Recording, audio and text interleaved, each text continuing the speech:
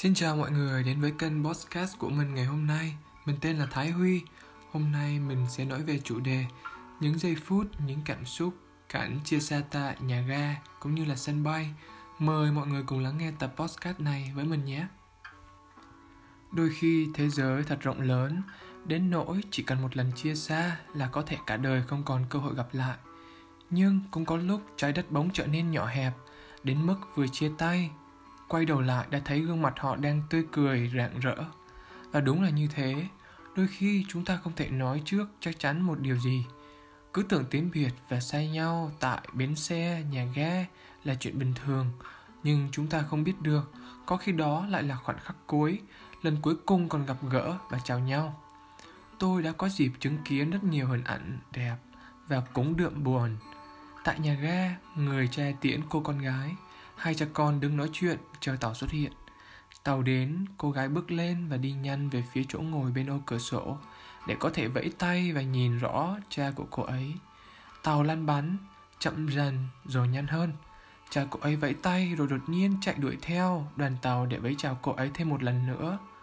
Và tôi cảm giác như người cha ấy vừa đánh mất thứ gì đó rất là quan trọng. Tôi thật sự cảm thấy đáng quý những phút giây đó. Mỗi người trong chúng ta có lẽ ai cũng có lần trải qua cảnh tiễn đưa tại bến tàu, nhà ga hay sân bay. Đặc biệt là đối với những người đi làm ăn hoặc là đi du học ở xa, những chuyến bay vội đến nơi xứ người, những chuyến bay vội vàng cất cánh. Có một lần nữa tôi được chứng kiến tại bến xe ở nước Đức.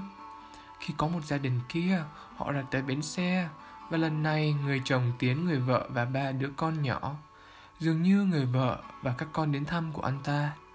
Và họ đã lên xe. Anh chàng vẫy chào gia đình nhỏ của anh và nhanh tay móc chiếc điện thoại từ túi ra, chụp nhanh một bức hình. Ngay lúc đó, có ai lúc đó nói đùa một câu vui rằng: "Này anh bạn, họ chỉ đi thôi mà." Anh mỉm cười đáp lại: "Không ai biết cả." Và tiếp tục dõi theo cho đến khi chiếc xe mất hút. Những hình ảnh ấy, lời nói ấy vẫn còn in đậm trong tâm trí tôi. Vì thế, khi còn có cơ hội gặp gỡ, hãy biết cách trân trọng. Lúc bên nhau nhất định nhớ giữ gìn. Khi tiến đưa nhất định nhớ mỉm cười.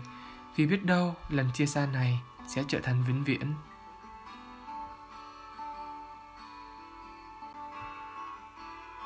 Cảm ơn mọi người đã lắng nghe tập podcast thứ 2 của mình. Nếu như mọi người muốn chia sẻ ý kiến hay đóng góp cho kênh podcast của mình thì có thể bình luận ở phía bên dưới mỗi tập podcast. Và mọi người cũng có thể lắng nghe nhiều hơn các tập podcast của mình bằng cách nhấn nút theo dõi kênh.